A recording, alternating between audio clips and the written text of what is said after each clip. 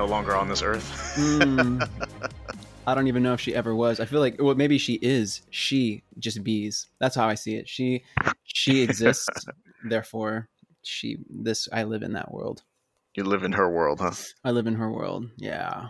Yeah, I think I remember seeing that last time, and I was like, huh, because it kind of looks like just eyelashes and lips over there. Yeah. It's pretty sick. I like it. Makes me feel Did some you kind of way. do you kind of like set everything up in your room strategically? Like you only show Strategy. what you want to show? Lockbox. I think this is just a happy accident, to be honest. I did that anyway, just because I like it to look a certain way. I like to have a certain aesthetic. But that was the best place for that bookshelf. And then I was like, well, finally I'll get to put this somewhere. And I didn't want to hang it up. I don't know, some Yeah. certain things I just don't want to hang up. Or I was thinking maybe I will, so I tried that out and I like it there. Yeah, I There think it it looks is. cool. Thanks. Yeah. But I bet a lot of people do stuff like that where they'll actually put a lot of thought into some sort of weird facade. But if you were to just move the camera slightly, right, you'll see that there's like there ain't shit to the sides. No shame in that game, Nah, man. not me. I mean, you see where I normally record. I normally record in the office, and it's just like a bunch of shit all over the place. But yeah, I'm Everywhere. actually recording from my second studio today in the bedroom. So apologize if my audio is subpar, but you know we make do. I accept. I was actually talking to Ryan, and he was telling me about how Abby, she doesn't like anything fantasy related or like animated or anything like that.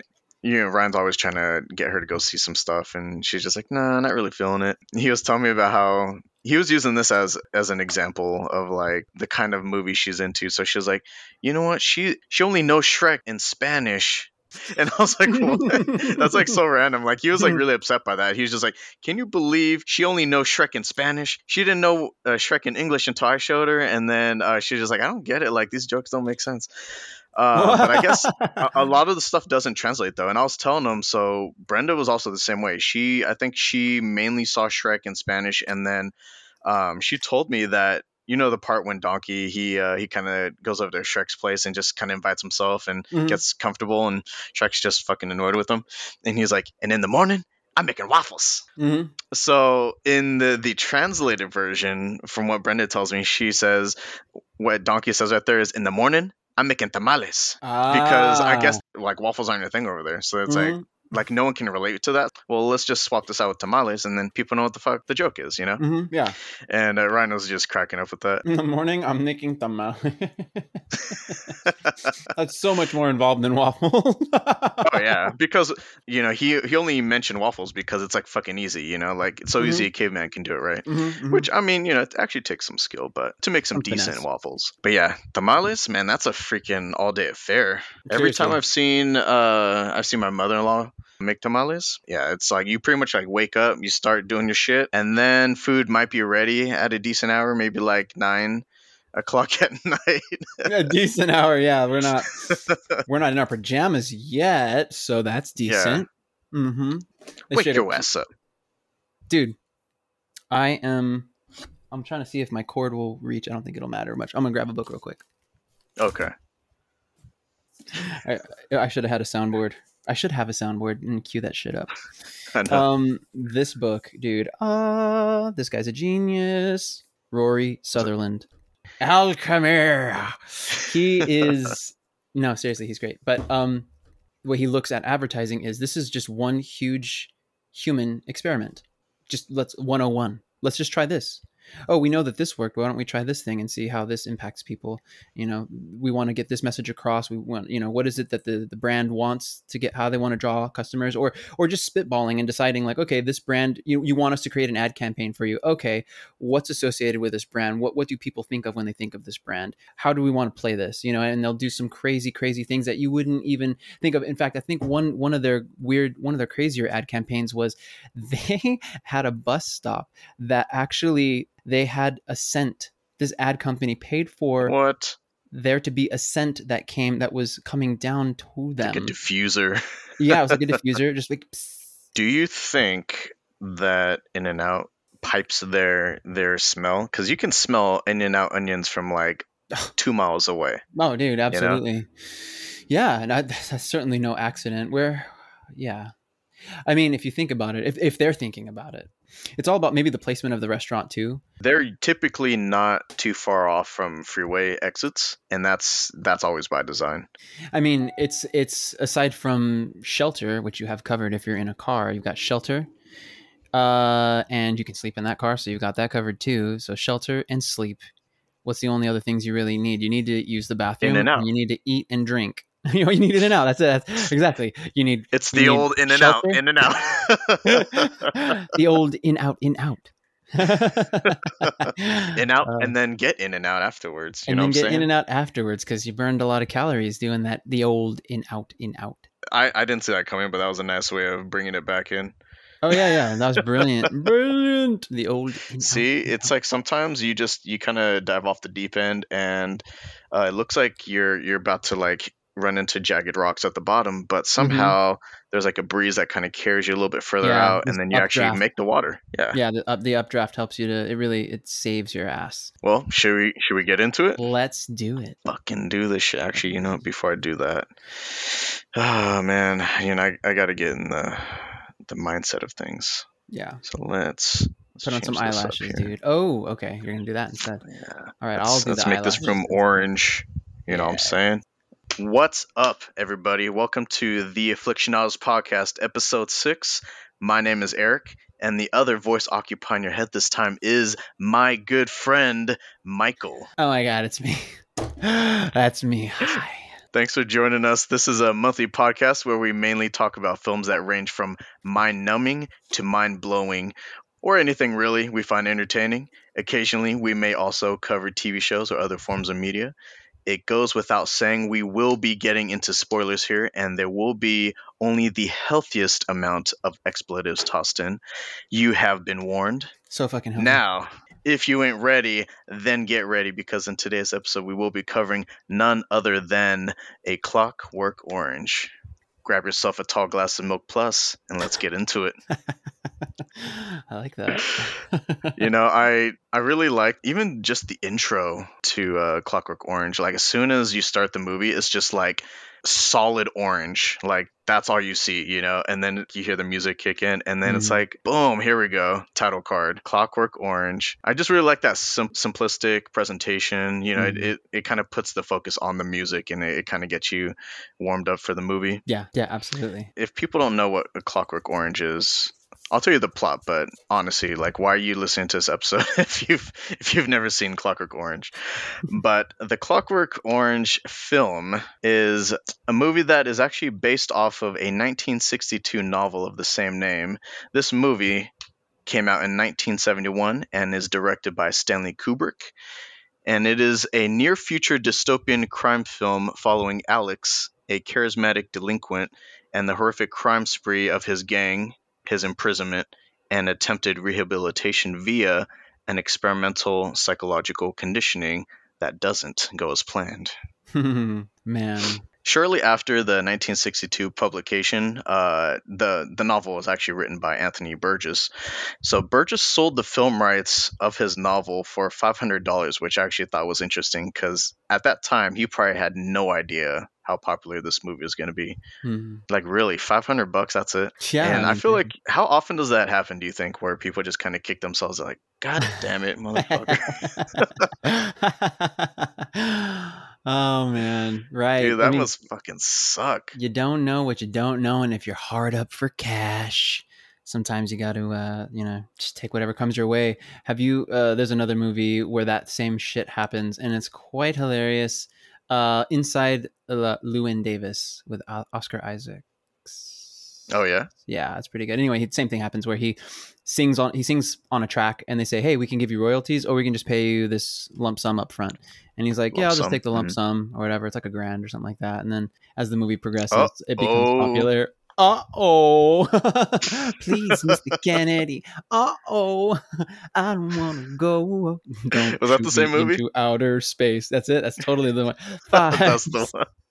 10, 9, 8, 7, 6. Yeah. That's so. 1 second, please. So that's what you should do, just like throughout this podcast. So Anthony Burgess, he became the poster boy for that Do shit. you actually have the Anthony Burgess novel? No, I Oh, don't. I actually, don't. I'm a little surprised by that. I thought you would have had it.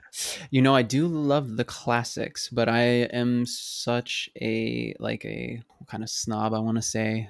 The reason why A Clockwork Orange kind of got bumped up far up on our list was because you approached me actually, and you're like, "Hey, I'm in a mood for a Kubrick film. Let's fucking do this." So yeah, you were actually the one that kind of was like planting the seeds for this. Yeah, I was definitely intrigued. Um I know that What got you in the mood to watch a Kubrick film? it's so weird. Sometimes you kind of get into this thing where how do I put it? So in philosophy, there's this term called the Zeitgeist, and it's a German word that means essentially the spirit of the world. So Oh, giving interesting. that little Okay, giving that I didn't know that. definition of that concept, it's so odd because I, for whatever, just was getting vibes through the world. Sounds strange, but I was hearing things about Stanley Kubrick from other people. I don't know, it was just it came up in conversation, and I thought, I'm so fucking interested in knowing more about him. And obviously his movies tend to be more controversial, and this one is probably one of the most controversial, uh, Mm. because It's of the definitely content. you either love it or hate it. I've realized. I feel Right. like you seldom see people that are like, it was all right. I feel like you're either like that movie was fucking great, or you're like that movie is so dumb. It was so overhyped. I hate it.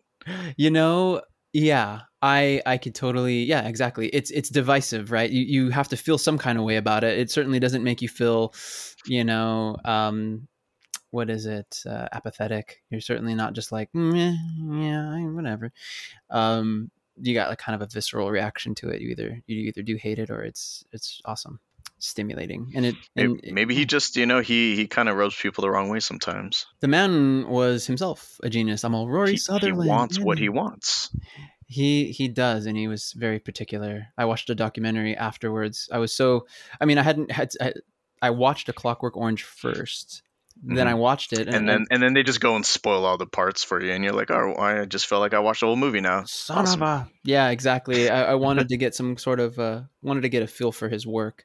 It's kind of like Sure. reading the source material as opposed to reading someone's thoughts on that source material. You just want to get straight to the primary source. Like, let me see Mm, the thing and decide for myself how I feel about it, as opposed to letting other people's opinions of it sway me one way or the other. I really wanted to go in with a blank slate based on just my whatever I know right now. I didn't want to go in there and be like, oh, I needed to read up on some stuff, some supplemental material beforehand. I just wanted to see, like, how does this hit me the first time, the first viewing? What am I watching? sure. Yeah, definitely. So how long ago did you actually watch the film before film we start recording this? Oh, 5 minutes ago. I just finished. No, I watched it 2 weeks ago. Yeah, I watched it two It's weeks ago. actually on in the background right It's now. actually still. I just don't even. Hold on, the end is coming up. I'm thinking. Hold on. You can get my real reaction in You'll real get my time. in the moment reaction. That's right. It'll be like one of those YouTube videos. What are those called? Reaction Live videos. stream. I think they're just Yeah. called reaction videos. Nothing fancy. We just go directly for it. We just go for the jugular reaction. What's my reaction? Yeah, that was. This was your what? Second time seeing it? Third Yeah, time? actually, I had seen it for the very first time probably, I want to say maybe like 2, 3 years ago. And then I was surprised it took me so long to see it again because there's so much more I'm able to pick up now seeing it the second time. Whereas Mm, before, I feel like a lot of stuff I either just didn't notice or maybe I just didn't recognize. I would see it, but I'm like, that probably doesn't mean anything. But there's a lot of stuff in here like references and whatnot. There's stuff that was purposely put in here in a specific way because that's what Stanley Kubrick wanted. yeah, there are no there are no accidents. Yeah, and it's funny because how you wanted to do a Kubrick film because you just wanted almost like an excuse, something to motivate you to look into Kubrick's history. Hmm. So I actually thought the history with this film was pretty interesting because there's a lot of interesting facts, I guess you could say, when it came to filming this movie. So I didn't realize that, to go along with the fact that Burgess, sold the film rights for a measly $500. Like I was like, fuck me, right? Whoops. Originally, Uh-oh. See, like that, we're gonna be doing that shit throughout this podcast. All right, well, that was our show, folks. Thanks for tuning in. Next time, part 2 of Clockwork Orange. And then it just fades out to us singing that fucking song. Please, Mr. Kennedy. Uh-oh. So originally, the film was supposedly going to star the Rolling Stones. I don't know why they chose them specifically. Maybe they're just red hot at that time, and they're like, you know what, we should do a movie with these guys in it. And of course, Mick Jagger was potentially going to be playing Alex, right? But I guess after those plans fell through, there were some issues with the British Board of Film Classification, and the film rights ultimately fell to Stanley Kubrick. So Stanley based the script off of the shortened US version of the book and had omitted the final chapter. Did you know that there were 2 versions of A I did Clockwork not know Orange? that. No, I did not know that. It's cool. Yeah, so the one that originally ran, Anthony, he had the full novel, and then I guess when it got released in the US, for whatever reason, the final chapter was left off, and that's the version that Kubrick actually read, enjoyed, and was inspired to make the movie from. Was the US version. I'd be curious to see what that last chapter is like. Oh, we'll get into that. We'll definitely get into that for sure. So, Toasty. Burgess had mixed feelings about the film too. So after Stanley adapted the story to film, Burgess he saw it and he said that he thought certain parts of it were okay, but I guess the thing that he had a main issue with was the fact that the absence of the redemptive final chapter, because the end of the film, like it's not really redemptive, I think it, if nothing else, it kind of leaves you like, yeah, fuck that guy. I mean, maybe. I don't know. Do you want to get into it right now, or do you want to continue? Well, we'll definitely work up to that for sure. Like, I mean, there's no way that we're gonna skip over the end of the film. Yeah, I don't want to dive in. I didn't want to dive into it unless you're ready. We can't just force our way in. We gotta ease in. Yeah. You can't just. We don't have time for the old in out. Yeah, we gotta take it slow. In out. So Kubrick hadn't read the complete novel when he actually was filming the movie.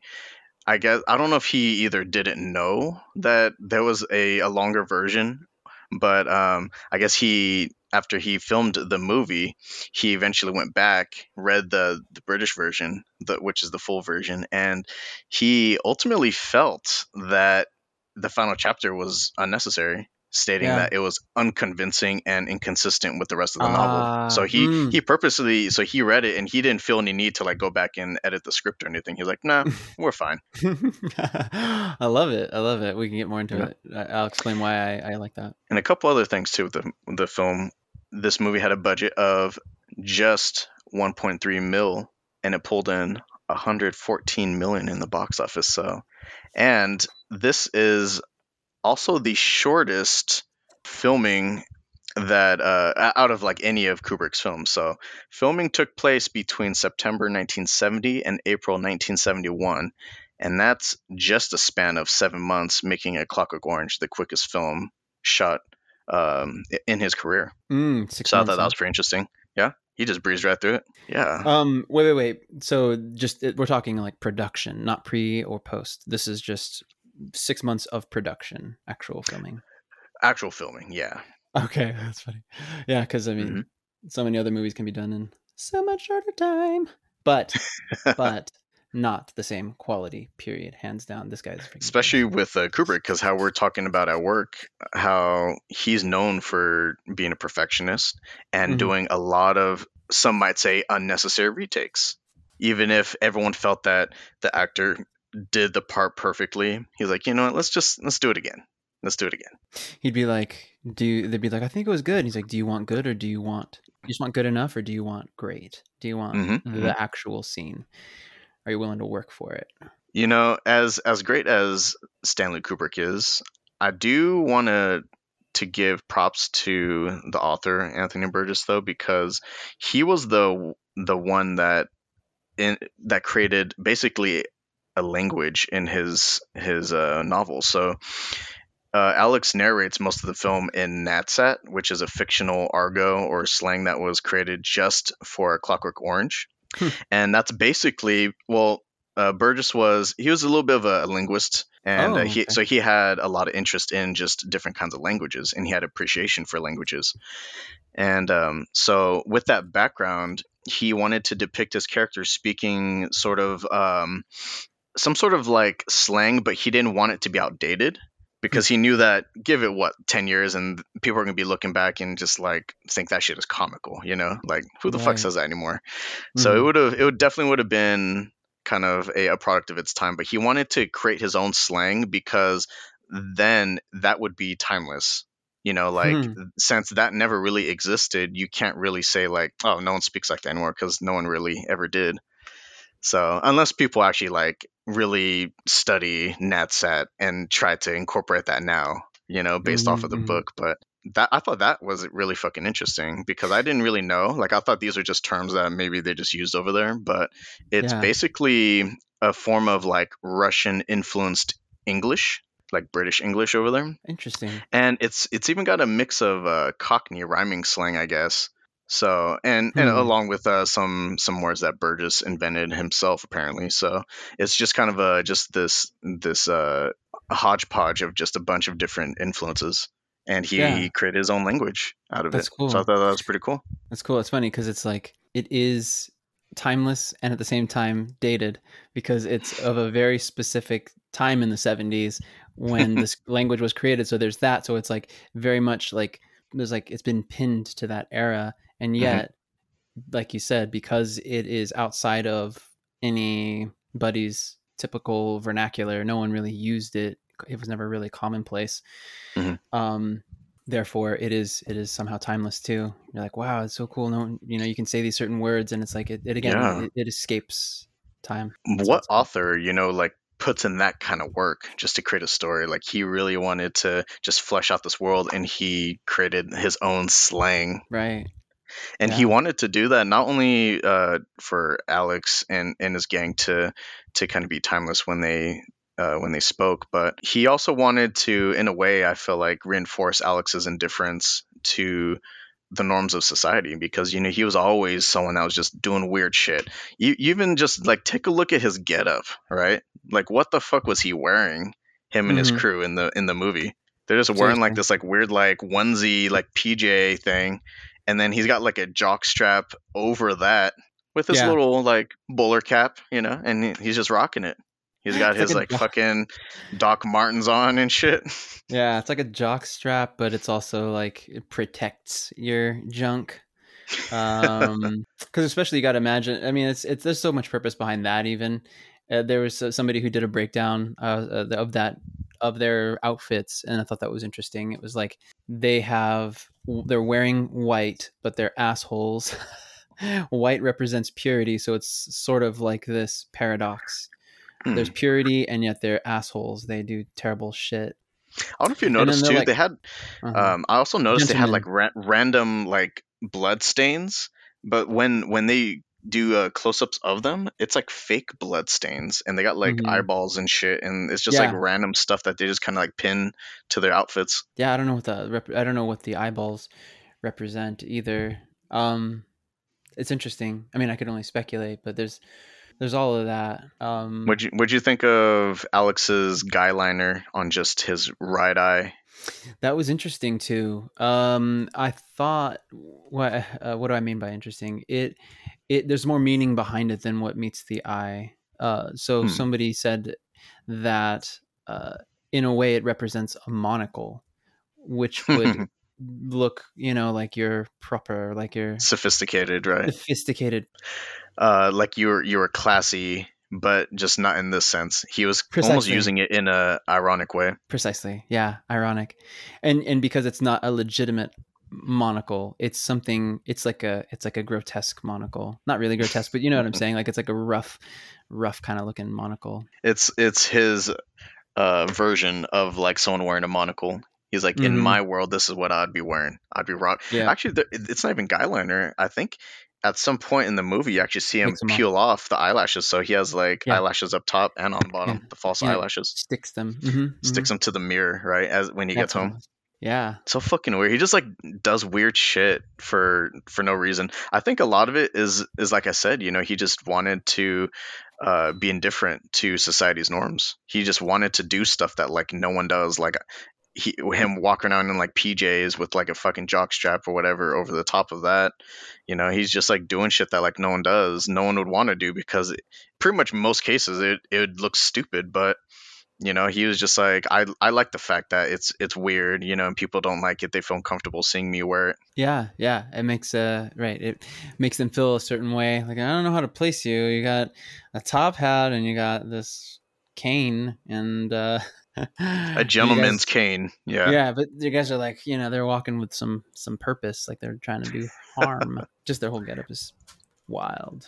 Man, even just that opening shot where it's just like obnoxiously zoomed in on Mm-hmm. on Malcolm McDowell's face, and he's just kind of doing that like weird like kind of blank stare at the camera, but he kind of has like Like a one grin. eyebrow cocked up, yeah, like a Mm-hmm. slight grin.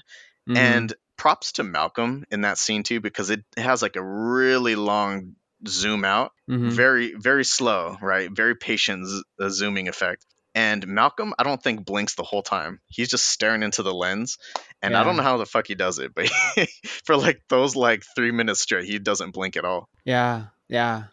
No, he does a phenomenal job. I mean, that just sets the tone.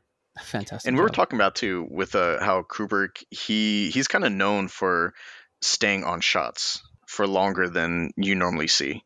Right. So he likes to, I like how you described it. He likes to just let the scene play out, and Mm-hmm. just Let like it breathe. let you soak it in. Right, right. He's in no rush to move on to the next thing. It's like really, really wants you to be kind of immersed in that world. And you know what I appreciate about that shot too, and this is literally like the opening shot of the movie. I love the fact that because it's slowly zooming out, it starts off so zoomed in on his face takes up the whole frame, and then it slowly zooms out, and so you start getting a sense of like what he's wearing. You see he's wearing the little bowler cap, and he's wearing like the onesies, right? And then it zooms out even further, and then you see that he's not the only one dressed this way. He has a bunch of friends next to him, and they're just kind of like like chuckling or hanging out, whatever, on the sides of him, and they all have the same getup, and they're all just like hanging out in that back sofa in the back of this dark room, and then it keeps zooming out further, and you start seeing these weird like mannequin things, right? Mm-hmm. Mm-hmm. Like creepy mannequins in this black room, and that's the whole like disturbing milk bar lounge setting that they like to hang out. The Korova bar, I think, is what they call it. Uh-huh. Uh-huh. And I love how it's just gradually revealing more and more of the scene as it zooms out. And that, I thought that was fucking genius. It's funny because you're like, who's this guy? And who are those guys? And wait, are his feet propped on what is his feet? His legs are up. Oh, they're on a Is table. that a Oh, woman? Yeah. that's not a table. Oh, that's a woman. Oh, that's two mannequin statues like laying backwards.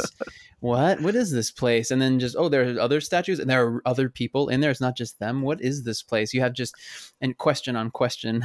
What is it he's talking about? This Milk Plus? What is the words on the back of the Yeah, it's almost like graffiti, but it's like purposely done graffiti inside of this milk bar lounge thing. well, it's actually also the words that he says about like, well, it's Milk Plus, and it sometimes comes with what do you say, like Velicet, and the other he says the other name of what it's either, Milk Plus is either Velicet, if I'm saying that correctly, or and he Hmm. names this other chemical, and on Hmm. the back wall it says Milk Plus, and then it does say Velicet and the other word. So Mm, it's sort of like a graffiti, but it's also very purposeful, so you interesting. can actually see like because I remember I did the Apple TV thing. I was like, what did he just say? And he said it. And then as it repeated the scene, I could see the words back there. Oh, I was like, oh, that's what, and it had the spelling and everything, obviously. So I was like, And that's a oh, strange all concept right. too. That's something that he also fleshed out in this near future post apocalyptic. Well, I guess not so much post apocalyptic, but dystopian is what I meant Dystopian. to say.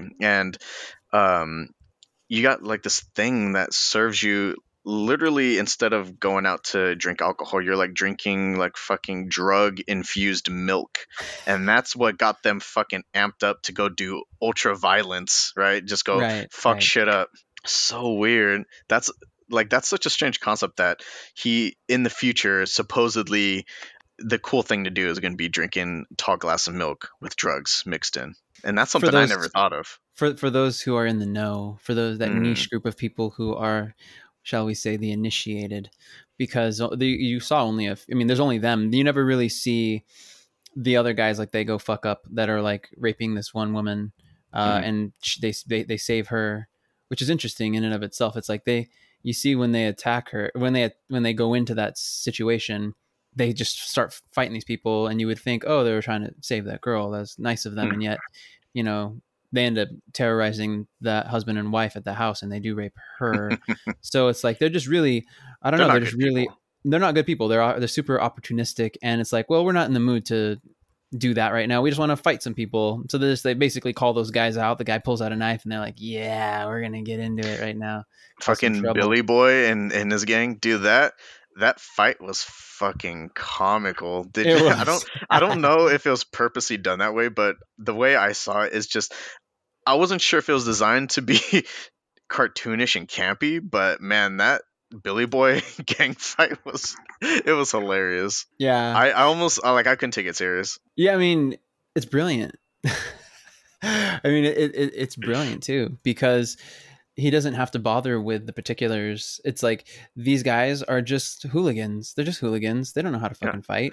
And so they're just, again, as opportunists, they're just like, oh, we're just going to swing whatever, we're just going to find objects and hit people with them, and we're just going to do whatever it takes to win this fight, but we just want to fuck some people up real quick.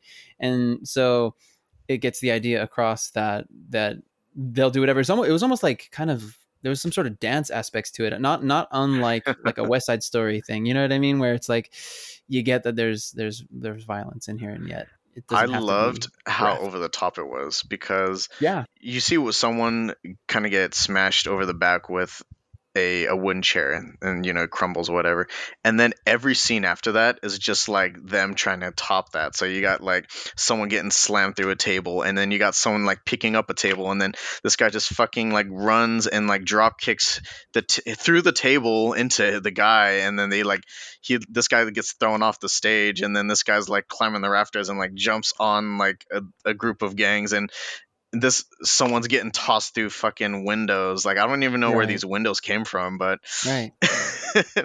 and then afterwards they're just like just chilling, like driving in their car or whatever, and they're just like, yeah, Yeah. like that fight almost got them amped up. Like they weren't even that was just the beginning of their night, Oh, like right. after Right. after drinking Milk Plus, we're just gonna go warm up. Well, actually, I think they warm up with that Homeless guy. drunken homeless guy. Yeah. Yeah, yeah. So you see their silhouettes kind of walking down the I guess the entrance of that ditch or something. The homeless guy's kind of like laying down in this empty ditch, and then that's where you see how you're talking about that pose, that strut that Alex does.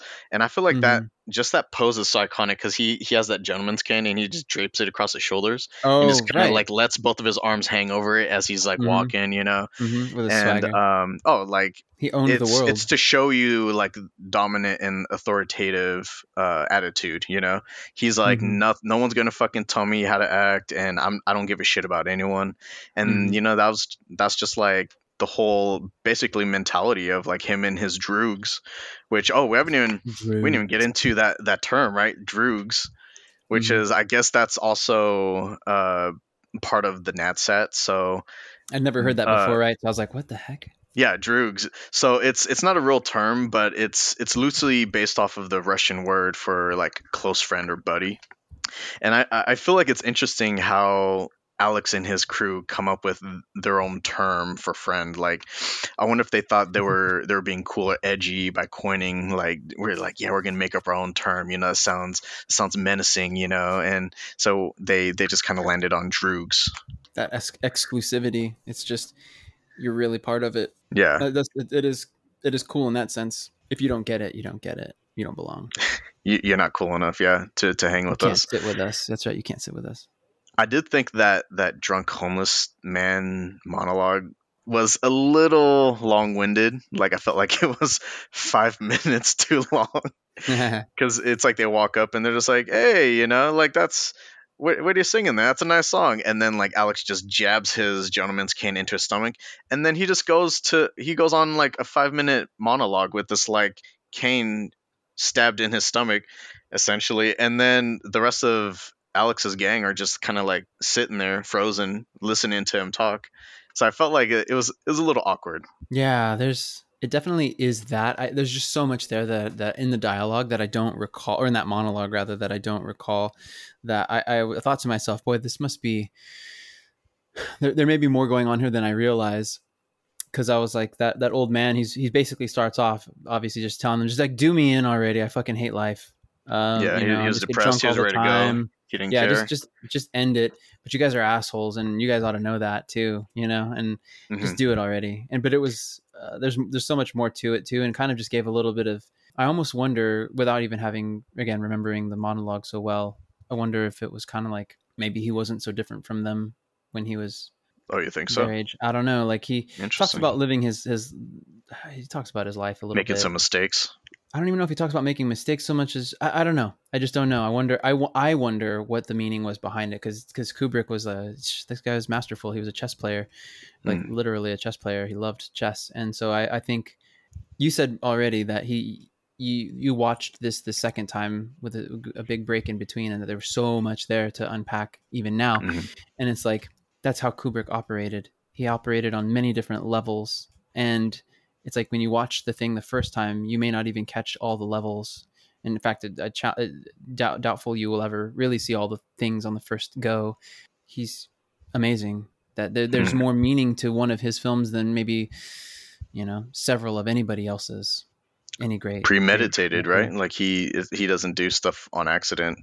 Yeah, There's a purpose behind it. there's a lot of purpose behind it. So on a first viewing or even a second viewing, I feel like that's easy to say. It would be easy for me to say like that shit sucked or whatever. But I feel like, and not that that's what you're saying either. You're like it was long winded, but I think to myself like, yeah, I did feel like it was long winded, but also I kind of held my breath a little bit. Like, yeah, but I'm gonna put a pin in this and come like as Walter would say, as Walter White would say, I'm gonna put a pin in that one and come back to it because I don't know what's Did you going think on that there here. was a chance that maybe they would have felt sorry for him and they wouldn't have beat his ass? Because you definitely felt that they had that intention walking up to him. Very much so. That's a good point. I think that there is tension that's building there. That when you hear this person's story, their plight, that almost in just even if I don't know exactly what the dialogue was, the whole thing of hearing his kind of sob story, he was pretty pathetic, right? He's this old man and he's a homeless dude and whatever, and he's just singing. He's drunk and he's on the street. Kind of wonder what led to him even being there, and so then you kind of hear a little bit of what happened and how his life is in kind of shambles, and you kind of empathize with him and wonder what would happen if I were in those similar circumstances. I would be in his shoe. You can't help almost but empathize. I Hmm. want to say almost. You can't help but empathize to some degree when you hear Sure, a little sure, bit yeah. about it, and he's whimpering and he's getting jabbed in his stomach and he's still carrying on. And what I would compare that to, I honestly wouldn't have made that connection had you not said what you just said right now. You're kind of Hmm. feeling sorry for this guy as he's in this situation where you don't know, is he going to live? They end up beating his ass to who knows how bad I was going to say within an inch of his life, but I don't know. They just whack the shit out of him and kick him and stomp him. Oh, yeah. Um, That was the so warm up, right? right, exactly. They're just, getting loose. They're getting Yeah. stupid loose. And then they go and they say, well, we're going to do some more fighting and then we'll do some other terrible things.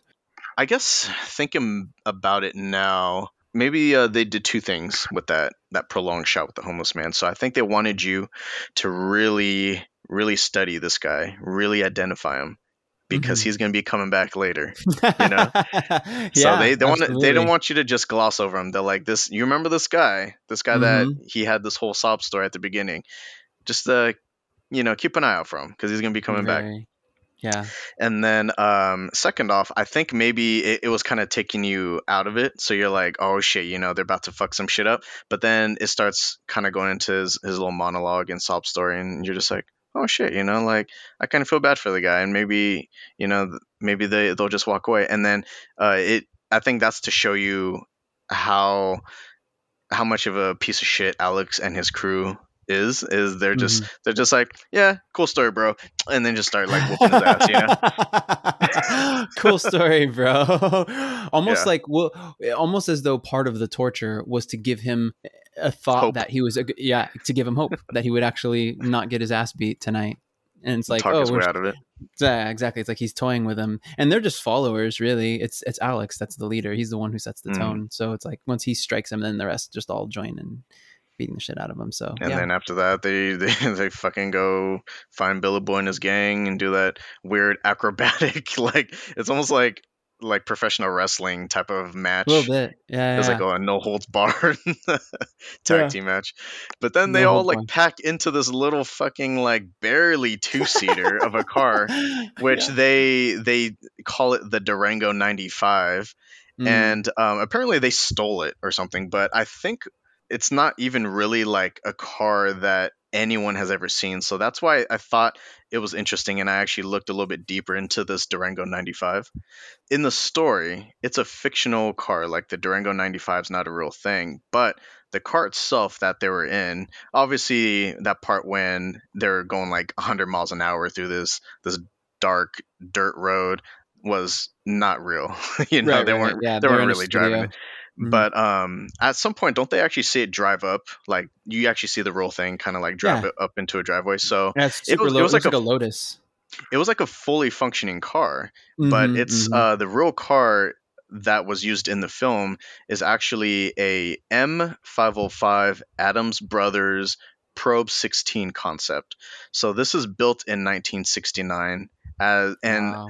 quoted an investigation into the extremes of styling. So that was quoted by, I guess, the designers and creators of the Probe 16. And only 3 were ever made, and it just so happens that one of the 3 made it into this film. And so I almost feel like the rarity of this car made it Holy believably shit. futuristic, like it was believable 3.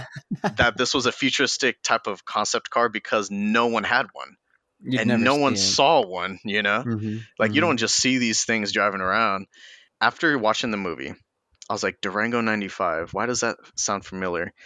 Now that finally makes sense to me because when I was watching the movie, I realized that Rob Zombie song, Never Gonna Stop, he Oh. actually mentions the Durango 95, and it turns out Never Gonna Stop is actually a song about A Clockwork Orange, just Oh in its wow. entirety. And so even the the opening verse is he talks about the Durango number 95, and I never knew what the hell that was. When I was listening to Rob Zombie a lot back in the day, I Mm-hmm. hadn't seen A Clockwork Orange. I didn't see A Clockwork Orange for the first time until only like a couple years ago. And Never Gonna Stop is an old ass song. That was like back in like middle school days or maybe even like 6th grade or something. Hmm. So that's an old ass song. And I'm just now like kind of like piecing it together, and even the song's subtitle, it's called Never Gonna Stop, the Red Red Groovy. And that term, Red Red Groovy, is used in the film, and it's quoted from Alex, who says it as a NatSat term for blood. So that's like Wow. a slang term for blood, Red Red Groovy. And so I never knew that until now. I'm just kind of like piecing it together. I'm like, holy fucking shit! Now it makes sense. Right. An homage to Yeah. the brilliant And here Anthony I was, I was Burgess just and listening to that song Kubrick. because it sounded cool, but it Mm. actually had it had like a deeper meaning behind it. Mm-hmm. Mm-hmm. Dude, that's crazy. Yeah, that car is badass. I had to like look it up just now as well. I was like, whoa, it's so much cooler. It's so much cooler than anything. Wow, the back is it's just gorgeous. Everything about this Very car is so sports damn car sexy. like, right? Mm-hmm. You can wonder how the hell you fit like four people, four grown ass men in this little car when I it love looks it. like it can barely fit two. Yeah. And they're like hanging on the edges, like one leg hanging over the door, and they're like Yeah. holding on to the car with one, and then like holding their hat to their head with the other, so it doesn't, fly Yeah, off in this exactly. fake scene. But they're just like, yeah, going like 100 miles an hour, and you see all these like cars like basically just like veering off the road and crashing because they're just like, it looks like they're essentially driving against traffic. So I don't know if they're Yeah. implying that or if they're just roads They over are. there are just supposed to be like really narrow. No, I noticed that. He's driving on the right side of the road, but they're in England and you're supposed to drive on the left side of the road. I noticed that he's That flying. road to me looked like it could only fit one car anyway. So I wasn't sure if Really? that was just You like might be right. meant for Yeah, one yeah. direction. Yeah, maybe I was. Yeah, exactly. It could be that definitely. Either way, you're right. They're recklessly driving in this bitchin' car. At night with like no street lights or anything there, because it Right. looks like a rural area, Yeah, yeah, not it does.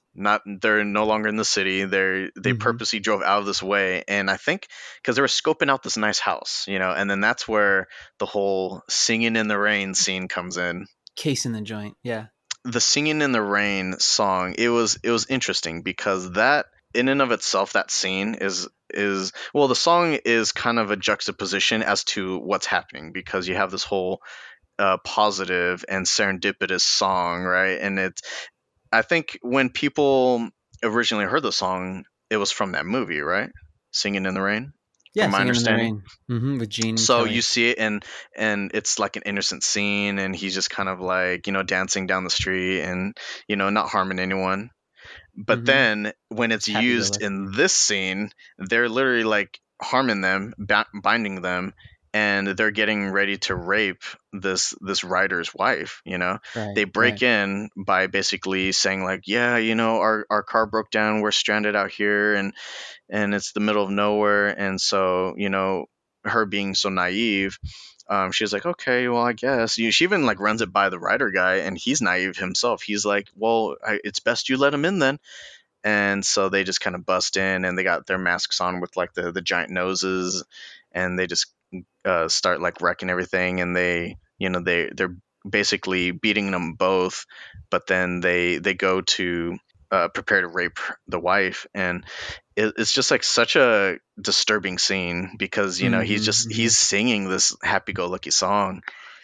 It shows how psychotic Alex and his gang really is, because scaring these people and harming these people, this is what brings them just such pure joy.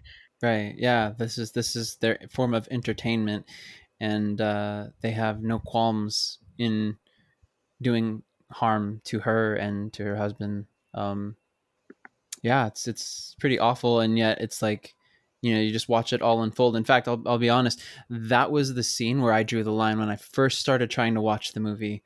I remember Oh I damn. wasn't into it. I had a very different mindset. This would have been around 10 years ago when I first tried watching it. It's very And uncomfortable to watch that scene, honestly. yeah, it was. I was like, all right, I watched them beat up an old man and fight some other people, and okay, so they saved that woman from being raped, maybe they're not so bad. And I had just a very different mentality going into this. I wasn't as open-minded to the whole story and watching it unfold. So when they got to the house and when they started the whole process, it made me so uncomfortable that I fucking just stopped watching. I was like, I Oh there's plenty of damn. other shit to there's plenty of other shit to watch in the world. I don't need to subject myself to watching this kind of horrific shit Did you being did you feel like perpetrated. it was almost like torture porn? I started to feel that way. Yeah, I was like, I'm not into this, and I'm just not about that. Not about that. So, yeah. So I turned it off, and I told myself like, fuck that. I'm never watching that movie. I was like, that's some twisted shit. There's no redemptive quality in it whatsoever. A So lot yeah, of it that was to really drive that point home, though, that like oh, it Alex did. was just Hmm. such a piece of shit. Right. And that's exactly, I was just like, I felt at the time it was just so, it was agonizing. It was agonizingly long to sit here and watch this play out. I'm like, I In, get in, it in already. typical Stanley Kubrick fashion, he likes to really draw out the scene. Precisely. He does. He does with purpose, of course. And so I was one of those who I just said, you know what, I reached my limit for this, and I can watch a different movie, or I'll go do something else. I just don't want to be seeing these kinds of things that I can't unsee again. Hmm. So It seemed like you just weren't really in that mindset to watch this movie. I wasn't looking. I didn't know anything about Kubrick. I'd never seen any of his previous films, and I knew nothing of this story, which actually I prefer now that I think about it. I'm glad that I knew nothing of the premise before, because I went in with a blank slate. I'm like, what's happening? Well, what's going to happen? I was very curious. I was like, okay, so of course when I got to that scene this time when I watched the movie, I was in a different mindset, and I was like, okay, I'm going to see this all the way through before I cast judgment on the film. It's kind of like reading a book, right? And then you go, oh well, Don't knock it till you try it. right, exactly. This book is terrible. I'm not going to finish it. So you throw it aside and you never go back to it again. But you don't know what the full message of the book was, and so you may be surprised by what ends up happening. And yeah, the movie does have there is some payback for sure. But Oh yeah. What I do want to point out about the scene. So yeah, go for it. Go for I it. is it implied that the old man was rich or really wealthy? Because I felt like his Yes. wife looked less than half his age. He looked like he was old as shit, and she was like in her early 20s. Yeah, I thought that she looked more like in her. I thought she was a She little was bit young. older. She's a little bit older, but not much older. So it's I don't Hmm. want to split hairs, but yeah, she was definitely younger. That's your point. Yeah, she definitely looked younger. They have this beautiful house and quite an interesting quite an interesting foyer when you first walk in, and then you go down that you make a right as you walk down the hall, and then make that left, and then you have those stairs to come down into the like a dropped living area, which that's It's a super very super interesting. oddly laid out house, in my opinion, because even just that foyer area when you first walk in, pretty much filled with mirrors, but it still feels claustrophobic to me. Like the Yeah. ceiling is like barely taller than the door, and the door swings in an awkward way because I guess it's designed for where the camera is positioned. So it's positioned Oh. facing down the hallway, so you have to walk up towards the camera to reach the front door. And so the door swings towards the hallway, which I feel like if anything, it would have swung towards the camera, because I'm Uh, assuming that maybe towards the camera would be like where the coat closet or something would be, and then you would walk down towards the hallway and the rest of the house. But hmm. yeah, that the whole layout just even when the door swings, it almost reaches the wall across from it, So it's like it seems really Oh, claustrophobic to me. yeah. There's also that's interesting, and I wonder what went into the selection of the particular house if that's a real house or if they had a set built or whatever. But to your point though, this is not your typical house, and this man is older, and he's got a beautiful young wife. It seems, yeah, that was his wife. I remember him saying I that. think so, yeah. So they're married. Um, and they're dressed well. They have really, really modern looking furniture. Did you see that So, reading nook that she was in? It was almost like a sensory deprivation pod looking thing that oh, she was sitting in. I really don't remember that part. Yeah, that's interesting. No, I got to go back and at least look at what that scene looked like for that. But no, I just obviously she gets up. Oh, I'll go get that. Mm. Interesting. So yeah, so he's definitely somebody who's affluent and I guess he's a writer. He's like an accomplished writer, right? Because he's always on his typewriter, just mhm, tapping mhm, away, mhm. And he's really got that focused. bookshelf behind him, really tall bookshelf. Another thing I wanted to bring up with the scene too was I wonder if, because how I was mentioning before, Singing in the Rain, people were likely associating it with the movie Singing in the Rain before, but I wonder if it was such a disturbing and polarizing scene that after A Clockwork Orange came out, if people, when you mentioned Singing in the Rain, if people now first think A Clockwork Orange instead of the movie Singing in the Rain. It's an interesting thought. Yeah, maybe it did. Maybe that kind of stuck with them more, and they're just like, Singing in the Rain, is that the scene, that crazy scene from A Clockwork Orange? At least maybe during that time, I could see that maybe that being the case. But Singing in the Rain is so like, I mean, kids watch it even to this day. I don't know how many people are going out and watching A Clockwork Orange. You know what I mean? It's like you said, it's basically very a Still a divisive cult. movie. Yeah, Yeah. cult movie, right? So it's like for those who have seen it, they'll go, oh. Are you singing it because of, the OG reason? Or are you singing it because of the Clockwork, A Clockwork Orange? But Right, yeah, right. that was a pretty horrific scene, and the whole lead up of it, and just like the anxiety inducing part of it, because they're relentless, they don't give a fuck, and they're just doing, and it's just drawn out, and you're just like, get it over with already, can you just cut to the next scene? I get what's going to happen. So Hmm. yeah, it definitely is interesting. I think, I'll be honest, part of the reason why I even tuned into it, because I did find out somewhere, I think I did end up looking up something about it, and saw just that he got what was coming to him, and I thought, well, I can see that then. I can actually deal with Mm. that. Oh, But so I have that was the motivation for wanting to finish the movie. part of it, yeah. When we started talking about bouncing that idea around, I was like, well, let me, if I have to watch him do that with like other women in this movie more, and it's just, I was like, I don't know, I kind of wonder who the fuck this Stanley Kubrick was, and how freaking sick is, like, I don't know if I can do this to myself. So Yeah. when I saw that he was going to get his comeuppance, I was like, all right, well, let's see how this plays out then. So that was, I think, the way that they topped off their ultra violence night, and then Alex goes back to his room, right, and that's when you actually find out that he's a huge fan of Beethoven. It turns out, which is kind of Right. interesting. Of I his wonder ninth. what the purpose of that was. Yeah, the ninth, specifically Beethoven's Ninth Symphony. I mean, it's a good song. And it is regarded by critics and musicologists as Beethoven's greatest work. So maybe it just shows that Alex, he actually has some decent taste. Which is also interesting. Like, what does For that being say such a about him? distasteful person, he actually has good taste in music. Right, right. Which later, when he's being tortured and screaming, "This isn't right," no one should be subjected, no one should ever have to lose the beauty of this music as a form of torture. I shouldn't have to lose, you may think this is nothing or whatever, but for me to lose Beethoven's is too great. I shouldn't lose beauty. No one should lose beauty as a form of torture. Human Mhm. beings should have access to that, and that's something we could also discuss, or I don't know, because that's a whole other thing to unpack. Yet he's asking for clemency, or he's asking for saying, this is the limit, like, come on guys, this is too much. It's like, you certainly didn't say that when you were raping this woman, and when you broke into this woman's house and she said, leave Oh me yeah, alone and get the hell out, and he's like, ho ho ho ho, and still just pushing the envelope. So it's like, well, he got what was coming to him. yeah.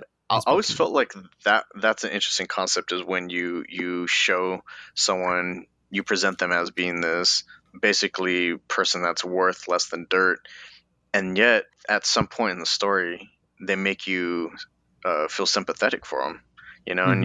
you're like, man, he's this person's been through a lot, and you kind of feel sorry for him, and it's almost like, I wonder if they're taking advantage of people's short attention spans, and people already forgot like that, the terrible things that this person has done.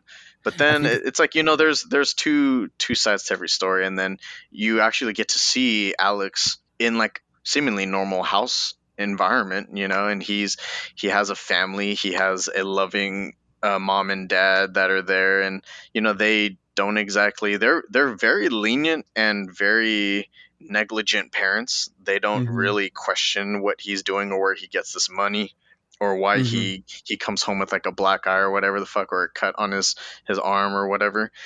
And he just tells them to, like, basically, he's like, oh, it's nothing, mind your own business. And they're like, oh, okay, well, just be safe, all right. Like, they don't like do anything. They're barely parents.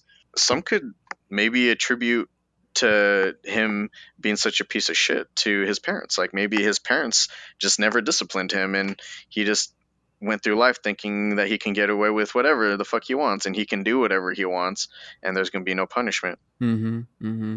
And he's an only child too, so it's like, he's their pride and joy. He's their one and only. So it's like, maybe And they're they permissive for know that that he's reason. he's been in some shit, like, he's truant at school, he doesn't go. And I'm sure there's been a lot of reports of, like, how he is at school and how he treats people. And I think they kind of just choose to look past that. Like, they're like, yeah, I know he kind of kind of has a temper on him sometimes, or maybe he doesn't have a filter on his mouth all the time, but he's a good guy. We still believe that he's a good guy deep down. Then the truth comes out later when he gets released from prison, and it's like the real feelings get laid out by the dad in a really passive way, like in almost an apologetic way, even though he's the one who treated them like shit. They're like feeling bad because they're turning him away. Oh, I did But want to ask you, sure. what did you think of that weird ass bedroom therapy session with who the fuck was that guy? Deltoid? That do you know what scene I'm talking about? It's like when I guess it's the next morning and his parents are like, "Hey, you gonna go to school?" And he's like, "Nah, I'm not feeling good." It's like, okay, whatever, just sleep it off. And so he comes out and he fucking does his whole like safe lock thing. Like it's like he has to basically like crack into a safe. And then there's this guy that's like chilling in his parents' bedroom so he passes it on his way to the restroom, I'm assuming, and he's like in his underwear and he's just like, "What the fuck were you?" And so it's this guy Deltoid, who I guess he's a post-corrective advisor assigned to Alex after he spent some time at a corrective school or something. But so I guess he's almost like a PO, but for like Oh, troubled students. oh, that's right. That's right. Yeah, yeah, And that yeah. scene is fucking weird. I'm like, what the fuck is happening right now? There So was a he's just phrase he like, kept Alex, saying. Alex, come sit down, come sit down. And he's just like, hope you haven't been causing any trouble. Yes, and he's Yeah, like fucking yes, talking that's all right. weird. And then he's like, lay down. And he like pulls him down, and they're like just laying on Alex's parents' bed together, and he's just like kind of like almost like has his arm like wrapped around him, and he at some point he punches Alex in the balls, and this like keeps his fist there, like digging into his balls, and until Alex like pushes him off, and he's like, "Bro, get the fuck off me." Uh, Um, and it's like such a fucking cringe-worthy scene. Like I was watching, I'm like, "What the fuck is this?" yeah, I didn't really know yeah, how to interpret that scene. yeah. I do remember that. I should have written some stuff down about that because it definitely came across.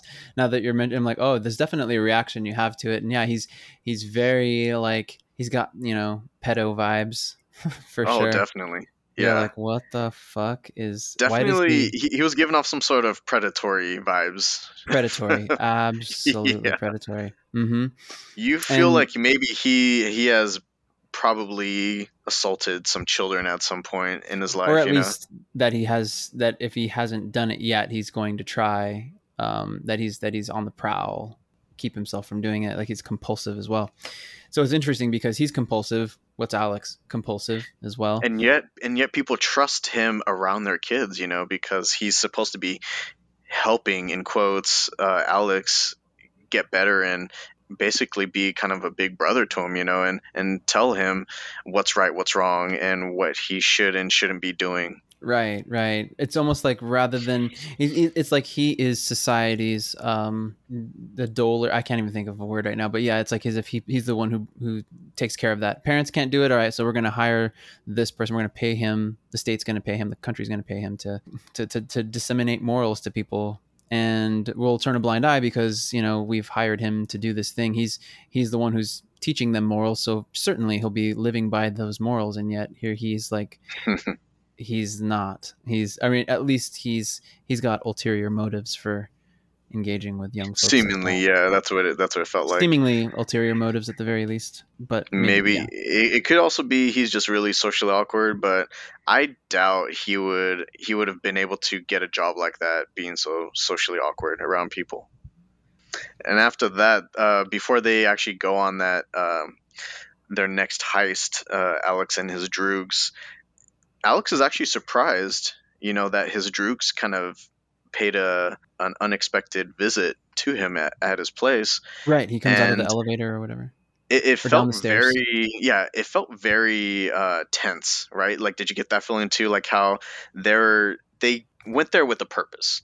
Right. He's skipping And down the stairs, and then all of a sudden, oh, and then he just really comes to a halt, and he's, yeah, like you said, he's you see surprised. his Like, what? demeanor change because he's just like, oh, like he's not used to being caught off guard by his own droogs. Like he's just used to them being very predictable, and uh, they just follow his orders, right? But what I thought was interesting about this dynamic was Alex thought for sure, without a question, that he was their leader, but then his droogs were kind of like saying like, hey, who the fuck made you the leader? Like, we never voted on this.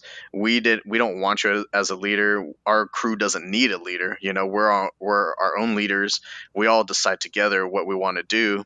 And Alex is like, no, no, no, like, I'm the fucking one that leads you guys. Like, who the fuck gave you permission to even think this way? Like, we do what I say.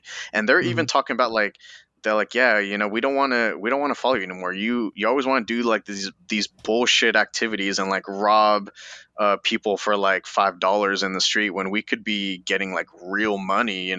And we even got this tip that there's this lady who has a house full of like gold, and we can just hit up that house and be fucking set. And so he's just like, oh, so you guys just kind of took it upon yourselves to just come up with plans and shit, huh, without consulting me. So he has to restate his authority over his crew, but also at the Uh-huh. same time, he wants to know more information about this lady and this house and where she stays. But the thing is, when he kind of intimidates them into following him again and not questioning him, he then takes it upon himself to punish them for questioning his authority, which I thought was pretty interesting. That's the scene where he like knocks them all into the water, and then he Mm-hmm. cuts that guy's hand. And Mm-hmm. I think that's the one and only time you see that his gentleman's cane has a hidden knife inside of it. Right. It's more than meets the eye with this guy for sure. You just don't know. He's almost like that knife is almost like a metaphor for who he is too. You just Hmm. don't even know what craziness is on lies beneath the surface of that smile or of that seeming gentleman. Oh, this is plain Kane. It's nothing, no big deal. Oh, there's a Yeah, because dagger in it. he even like goes out to like the was it like that music store or something, and he picks up on those girls, and he's dressed all regal and everything, and he has this gentleman's cane, and I think he kind of plays up the fact that he's like really wealthy when he's not. Oh yeah, yeah. He has a certain confidence, a certain swagger when he goes in there. Side note, as he's walking through that store, right as he comes around to kind of where they are, there's a album, like the front facing album is 2001. I noticed that. You saw Yeah, that too? yeah, yeah. It's just I so thought that was so funny. funny, so tongue in cheek with Kubrick that he would even do that. Pretty good. Yeah, actually, in comparison to the novel, they actually reworked this part of the story, because in the novel he actually ends up drugging and raping two 10-year-old girls. But in this one, he actually just kind of convinces them to come home with him, and they're actually like the same age as him, or Right, roughly right. around there. And then Yeah. so he convinces them to come home with him, and then they all consensually have a threesome. Right, which is that's I think even more interesting that there are times that he can be such a that his confidence, which gets him to have his droogs follow him, is the same confidence that will win these women over, certain types of women perhaps, to sleep with him. I mean, it wasn't creepy at all that he licked that random girl's popsicle, and she was all for it. She was like, all right. I guess that's where this is going. Right. I mean, it definitely shows his intention for sure. And it's like, if that's the type of girl that you are, he's putting the vibe out there. And if she's like, yeah, for sure, I'm down. Hey, do you know who Evan Peters is? Yes, he's a great actor. So I think he's a great actor. Is it weird that I think Malcolm McDowell, without like his whole like get up and everything, he looks dead on like Evan Peters. Like, I feel like if they ever tried to do a remake of this film, like maybe like a more modern version or something, I feel like Hmm. Peters could be a top contender to play Alex. Like, I feel like they don't look too far off. Yeah, they do have similarities for sure. There's this kind of quiet rage in both of them too, especially having watched American Horror Story. And I feel like Evan can play both like a charming ladies' man as well as Hmm. a fucking creeper, you know? So Yeah, I oh, feel like definitely. he's definitely capable of both. Yeah, no, definitely, definitely. Did you know what the hell a health farm was until this movie? Because I actually had to look that up. No, I was like, what the health fuck is a farm. health farm? So that lady's house that they go to, the wealthy lady that supposedly has they heard has like a lot of gold Oh, and shit right. inside her house. Mm-hmm. She runs a health farm, which once I looked it up, I found out that it's a residential establishment where people seek improvement or improved health by a regimen of dieting, exercise, and treatment. So it's kind of a gym slash spa around out of a person's house. And this is to me that's just like a strange concept because that's not really common here, at least not what from what I've seen. Like you go to a business that's known Right. for like being like a spa or someplace to exercise, but to like run something like that out of your house, I wonder if that's a thing in the UK, these health farms. I wonder. Yeah, I mean, it's quite a large house too. So if they're willing to pay, room and board or whatever, I don't know what that would require. But did you ever watch Fleabag? Yeah, I did. Okay, so do you That's a remember great there's? show, by the way. Oh my God, that show is amazing. Why I brought her up, or at least Fleabag. Now I'm lost. Well, we were talking about the health Loading. farm, but did they have The something like health that? farm. Yes, that's what. Okay, so the health farm. Do you remember there's a point where they go? She goes with her sister to do like this yoga kind of camp, and it's in Okay. like this ginormous house. It's straight up just a Huh. house. So I'm thinking Interesting. Maybe that's it is a thing over there. yeah. I'm wondering if that's not uncommon to If you have have something if you like have a that. really nice house, you just want to share it with the world, and you want to bring randos in and risk getting robbed. Apparently, Right. I mean, how does who knows how she even vets the people? There's a lot to consider. And back then, these hooligans aside, I mean, who did you really? I don't know. It is a dystopian future, so I don't know. I don't know the whole setting and if that's something that she felt safe doing. and Alex Unlucky. and his droogs, they try the same method, but it doesn't work. You know, they try the same like, oh, help us, we're stranded, we need to use your phone, Right. and she wasn't having it. She was like, nah, sorry, I don't let people in after dark or whatever. And Mm-hmm. so they're like, okay, well, sorry to bother you. And so they actually have to find a different way in. So it was Right. interesting that they had to improvise. They're like, okay, well, how else can we break in? Right. That's interesting. And it's interesting to note that right after she says goodbye to them or whatever, she goes and immediately makes a phone call. And then So you she did the right understand, thing. right. And then you understand why she didn't open the door. Because she says over the phone, I just heard these gentlemen knock at my door, say the same phrase that I saw in the newspaper that a woman Mm, was talking about. that's These right. men, or, this men, or not this woman, but that this husband and wife had been ransacked and Attacked, right? everything, Hmm. attacked, right? And that this was the same exact phrase that was used in that newspaper that they were quoted as having said. Yeah, I really liked her character because none of what her character did was surprising to me or frustrating. So I felt like she did the right thing. She immediately called the cops. She was telling them, she's like, I don't really think it's necessary for you guys to do, a little visit. And they're like, we'll send one anyway. So she was like, okay, if you really feel like you need to, then go ahead and send someone over. So she hangs up the phone, and then that's when Alex kind of, with the help of his droogs, they help him sneak in through a window, and he just walks in on her, and so she's like, "Who the fuck are you?" So she wasn't backing down. You can tell she Yeah, was she's scared, but tough. she was still trying to like kind of put up that front. She was like, "No, you need to get the fuck out of my house right now," and he's just like, "Nah, I don't think so." And so she stands her ground, and unfortunately that's what gets her killed because he sees that giant like weird like penis art piece. Yeah. It was a pretty savage way to go out, like how he takes her out because she falls down, and then he just smashes her face in with the end of it. And Mm-hmm. then it doesn't show it though, like it has that weird Right. like kind of psychedelic effect, Yeah. and it's implied that he basically smashed her skull in with it. It's somehow, I mean, it's not even just somehow, it is appropriate that that's how it happens too, because he just lived. This is the thing that seems to control him anyway. His lust, right? His lust Hmm. for violence, his lust And for toying with people. sex. toying with people. So this huge phallic art piece becomes the very thing that he perpetrates. It's appropriate that this is the thing that leads to his undoing. This is And what gets him arrested. Yeah. right. And what's also noteworthy, I was going to mention though, is that so here's this woman who's, she's well to do. It seems she's got this big house, this her own business. She's an entrepreneur, Mhm. and she's got these, you would imagine, expensive art pieces in her house, and they're all nudes, You notice that too, and they're all women. and they're I thought all it was really women. odd.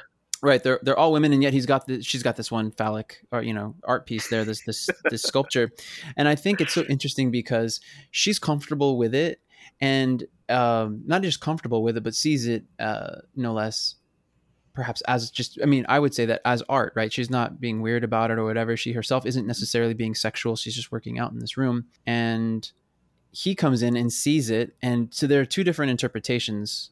She just says, "Get the hell out." And he looks around and sees, "Oh, you got a dirty mind. You're." So he thinks images of naked women are pornographic in and of themselves. He Right. only sees naked and he sees porn. Right. She sees art, and she's just on another level. She's different, and so you can see, like, that's just the way that he sees the world. The mental maturity, right? The mental maturity, precisely. The mental maturity he has, and it's ironic because he thinks he's so fucking smart, and yet isn't it true that when we think we're smart, when we know everything, there's nothing else we can learn. We damn ourselves to the things we know, and that's it, and we close ourselves off to knowing anymore. Mhm. And so he thinks this is the only way to interpret this situation, and then thinks that it's okay to fuck with her with this thing. And And on then top of that, what like makes him even more of a piece of shit was, it's one thing to break into someone's house, but what really solidifies him going to prison was the fact that that lady who he smashed her face in, mhm, with the art piece, he really thought that she was going to survive that. He's like, no, no, no, like, I just knocked her over the head with it. She's fine. And they're like, no, she went to the hospital and she died. Now you're charged for murder. And he's like, oh fuck, no, all I did was I just kind of tapped her over the head, like she was fine when I left her. And so yeah, he thought that, you saw like the position. She was on the ground, he was standing yeah, over, and he just both hands, boom, drives that art piece. That thing looks solid, and he drives that right, shit into her face. right. So, and he thought she was gonna survive that. Yeah, just how delusional he is. He thinks it's so interesting because he's just ruled by his own thoughts. So it's as though he thinks his reality is true reality, and yet everything, he pushes it to the point where reality comes back and kicks his ass. Now we get to the Ludovico technique, the experimental aversion therapy. Right, right. This was pretty interesting because what I love about the Ludovico technique in the film is how the characters seem to downplay it. So even the warden and the head of security, they think, and I feel like even Alex, to a certain extent, he himself was thinking he was getting off easy. Everyone thought that, oh, this motherfucker's cheating the system, and he's gonna go off and do this weird aversion therapy thing, and they're gonna let him out on the streets, and he's just gonna be doing the same shit, like a week later. They were really hesitant to release him and everything, and who the fuck would have thought that it was kind of inhumane what they were going to be doing to him. Right, to the point where you're like, oh god, that's fucked up. Like, that's actually, this It's is worse. overkill. Yeah, this is actually overkill. You don't even know, just horrific. That is awful. I mean, it was awful on so many accounts. Like, this movie was just like, it's intense. It is a good movie, but And man. even when he gets handed over, they're like buttering him up. They make him cozy in his room. He's in this nice soft bed and he has clean clothes. He took a shower and he's just kind of like warm, under the sheets. And he's like eating in bed. Like they have the little like bed tray, and he's like fucking stuffed full of delicious food and whatnot, a hearty Mhm. meal. And like, okay, well, and like just go ahead and rest up. And tomorrow we begin the treatments. And he's like, all right, cool, let's do it. And he's like so for it. He's like, man, this Mhm. is fucking great. Like, I can't believe they let me out to do this shit, Yeah. until they bring out the experimental serum number 114. Yeah. And I don't know what that's supposed to represent. the whole like Right. number 114, but that's what was on the bottle You kind of wonder like what happened. What were to the the other. other 113? Did they kill people? I mean, did that actually? What did that do? Took them 114 tries to get to this one. That's Um, the Weapon X yeah, program. That's how they create the super soldiers. yeah, and then just the serum. It's hard to like vilify like a serum and be like, ooh, this is so gnarly, you know. So to have this depiction of his eyes, his eyelids being, forced Forced to stay open. open with these metal contraptions that can't be that nice. They're not that they can't be that comfortable to have, you know, holding your. I'm like doing it right now. It's like, oh, it's awful. And then And constantly like getting eye drops in, right? So that way you don't miss anything. right, your eyes don't dry out. No, you're gonna see all of this and all of its terribleness. Just constant violence. And at first he's watching it and he's just like, this is a good flick. I think I've seen this one. And he's just kind of being cheeky about it. Yeah, And yeah. then he's like thinking to himself, man, I'm kind of feeling nauseous, but I don't know, maybe I ate too fast or something, whatever. Mm-hmm. Mm-hmm. But then it's like they keep injecting that random serum, whatever the fuck it is, into his veins, and now he's getting sick while watching these violent acts. Like concentration camps and bombs blown up and people getting shot and or burned or whatever the case may be. And Mm-hmm. then Mm-hmm. later they start introducing Beethoven into it. And that's like the final nail in the coffin. Like he's already feeling miserable, and he's like, man, what the fuck are you doing to me? And then Well, he was already that screaming. It was he like he like terrible. fucking loses it once he realizes Beethoven is part of the package. And that's what you're Yeah. talking about earlier. Was he was just like he's like I love this so much, and you're gonna try to ruin this for me? And they're like, sorry, this is kind of part of the treatment, and we didn't intend on doing this. We didn't know that you liked Beethoven, but it just so happens that, hey, we like Ninth Symphony. Right, right. It was just no way of knowing, especially that a delinquent would be like, why would they think that that would be the case? And yet here he was, he could appreciate Beethoven's Ninth. Yeah, no, that was intense. Yeah, he screamed before and begged them to stop, but then it was he tried in previous sessions and told them to stop, and it was too much, and felt he was going to be sick. Uh-huh. But it was when they did Beethoven's Ninth that he threw other arguments out there, and they had to like take pause and look at each other and be like, oh shit, are we doing This the is right thing kind of here? awesome. Right, right. Where you can tell like they were really curious. They're like, oh shit, let's see what happens. Let's just keep going. They're because they're Right. scientists, and so they want to see what effects happen. Right, and because he's he's been ostracized by society for the crimes he's committed. It's like, who's going to really give a shit, right? You think, oh, Mhm. I mean, like, we can't just ask somebody to subject themselves necessarily to be tormented this way. But hey, if we got a willing subject who has a prison sentence, who's going to really give a shit if we do this? It's a form of torture. Why not? Why not choose somebody to test it out on like him? So yeah, that And then was after the awful. treatment, what did you think of the stage demonstration that they did with Alex? Oh, that was pretty rough stuff. Like and him like licking that guy's shoe. That was terrible. I did think the violence demo part was kind of cringe because he was doing some like old school like silent film techniques, where it's like stomp on your foot and grab your nose and pull on your earlobe. And I'm like, Uh, really? This is the violence demo part? Like I thought he would have like punched him in the stomach or started just like punch him in the face or something, but maybe that would have been hmm. too much. So he was kind of doing like comical techniques to try to enrage Alex. And I think that wasn't convincing a lot of the people in the crowd because they're like, what, he's a pretty tough kid. He's been in prison as well, and he survived that before he got brought over for the Ludovico technique. So, or maybe he's just good at putting on a poker face, and Yeah. we're not really convinced that he's changed. And so then they do the sex demo after that. And so they straight up just bring out a topless woman who is basically, I think she's just objectively supposed to be hot to everyone. So they're I like, mean, she's oh, there's gorgeous. no Yeah. there's no fucking way Alex is turning this down. He's Yeah, a horn dog, definitely. He's a horn and he, dog. he's gonna he's gonna do it. If nothing else, there's no freaking way that he can stop himself from Touching her putting at his least. hands on this woman. Mm-hmm. She's basically like served up on a silver platter for him, Mm-hmm. Mm-hmm. and he can't do it. He starts dry heaving, and he basically goes into a fetal position. Yeah. Yeah. It's funny that that is what finally convinced everyone. Even when you look at the warden and the head security guard guy, that's when they're like, "Holy shit, this works!" Yeah. This is And it for was only real. because of that sex Mm-hmm. demo. Yeah. I mean, and even I think even as the again Kubrick just being genius, it's like I wasn't even convinced. You're able to articulate how they felt because in some sense we are that same group of people who are watching him do these things that we've seen him, these terrible things that he's done.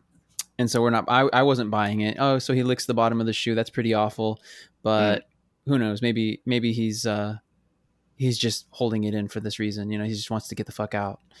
Maybe he's faking it and poker facing it. Right. And then mhm. when the sex demo happened and he did that, everything changed in my mind. And I thought, okay, good. He's been rehabilitated on the one hand, but on the other hand, I thought, what are the ramifications though? Is that does the punishment fit the crime in this sense where he can never have sex again? He's basically Exactly. been Yeah. he's been castrated in some sense. Yeah. He's like emotionally castrated. He's He can't. emotionally castrated. He can't even think about sex at all. He can't think a Right. girl's even attractive, and then until, otherwise he'll start dry heaving and start getting nauseous. But it's so human to have sexual desires, and it's so human to also have that whole fight or flight mode kick in, which Hmm. happens when violence is being perpetrated, even just against you. And so when that happened and it clicks, oh, he's been rehabilitated. I'm like, okay, what are the ramifications of that, and what are the ramifications as well for him now no longer being able to defend himself? Exactly. The point of this whole aversion therapy was so that he can be released into society, and he would be a peaceful yet functional member of society. But he wouldn't be functional. He might be peaceful, but he Right, won't be able to function. At right, all. Like he's gonna be debilitated for like a lot of common scenarios, right. and Exactly. They and were a lot of stuff so that's even out of his control. exactly. They were very ham-fisted with their therapy, and in a way, it's not unlike it's not as I don't know, them being the conscience of the people. You want to know, hey, if we bring this guy back out into society, and it's only been what 2 fucking years since he's been put in the first place. Well, better damn well be rehabilitated. We don't want him to just like sneak on up in here Hmm. And and this be was this was unrepentant. essentially marketed as some sort of miracle therapy, miracle So cure right. to sick people. So it's almost as though they needed to demonstrate in an extreme way that this was possible. That yeah, we're demonstrating to you that we did it. We found a way to get humans to be accepted back into society. We can crush them in a way And that is you've this the never only thought way? possible. And this was an alternative to the actual just typical jail prison system. Like they felt that didn't work, and that this was the only way that it was actually going to work. Right, because is it proven that every person, literally every man that comes out of prison has been rehabilitated to be to function in society without committing those crimes that got them there in the first place, or, or, Hmm. or committing any violence against people? But little do they realize the again the full ramifications for not being able to defend yourself, and just how torturous. I mean, that's awful to live a human life the way that he was living for a little while outside of the facility back in society. It's terrible. He Hmm. got beat up by those old people. Man, he gets it terrible. He Oh, gets it back in it gets bad. spades. So it starts off with his parents not even being happy or comfortable having him be back. He just kind of pops up, Right. and they're like, "Oh, Alex, you're back. You didn't let us know ahead of time." and and it's weird because they're like, before they weren't scared of him, but I almost felt like once they heard about all the things that he's done and what he was capable Mm-hmm. of, and then he got locked up, then they became actually fearful of him. So they, like the dad's kind of like, he looks uneasy, and he kind of like he has his arms like kind of like close to his chest when Hmm. Alex walks up to him, and Alex is just like, like he's willing to just pick up where he left off. And his parents were always lenient on him, and he felt like he was kind of the head of the household. They didn't really tell him otherwise, and he wanted to go right back to that. And then he gets so pissed about that random ass dude that like lives there now. He's like, Dad, who the fuck is this guy sitting on the couch? I thought that was such a funny scene. No, it's a good scene. It's good, but And it's it's, man, it's crazy because of the dynamic of like how that dude that rents out Alex's room now, he's like more of a son to them than his own right. son. He treats them with respect and all of that, and it's just interesting because despite the fact that he's gone through all this torture, it was really these reactions that he has are super unavoidable. But it didn't change how he thinks at all. It didn't get to the causes of his wanting to do all these bad things. So like he's still fucking delusional. Hmm. He's still delusional, so delusional in fact that when he comes home he thinks things can just go back to the way they were, He like you said. knew the effects of the treatment. He knows that they work, but then because he's feeling good at the time, he thinks that, oh, it's temporary. It's gonna wear off, and then I can go back to doing what I was doing before. But then he can't because wasn't he gonna beat? He was gonna attack that guy Yeah, he was that going to try renting to. out the room, but then he starts just curling up into a ball, and that's when at first the guy's kind of scared of him as well. Like he thinks he's actually Mhm. going to attack him, but then he's like, oh, okay, well, I think the crowd also is the crowd. The general population is also informed about what these techniques are. Like I think you can probably read about what this Ludovico technique is, and so I don't think they're completely in the dark about like what treatment he's gone through. I think they're trying to kind of promote. The Minister of Interiors is definitely trying to use this as a tool to make him a popular, Right, in the politicize it. population's eye. He wants So to. I think he's Mhm. he's definitely trying to, now that he has like real evidence, he wants to publicize that as much as possible. And so I think that guy that rents out the room, he knows. Oh shit! Yeah, you can't do anything to me, huh? I forgot about that. So as much as you want to punch me in the face right now, you can't. And so that gives him the confidence to be able to say what he wants to say to Alex. And he's just like, "You don't deserve to be here. You're fucking worthless piece of shit." And you were given everything by your parents, these loving people that are allowing me to stay here, and like I deserve to be here more than you at this point. Yeah, he does. He does. So it's funny just how this all gets flipped on Alex and how his delusions that he went into prison with and kept, thinking that people would he plays the victim. I served my time. He's not like, I get it.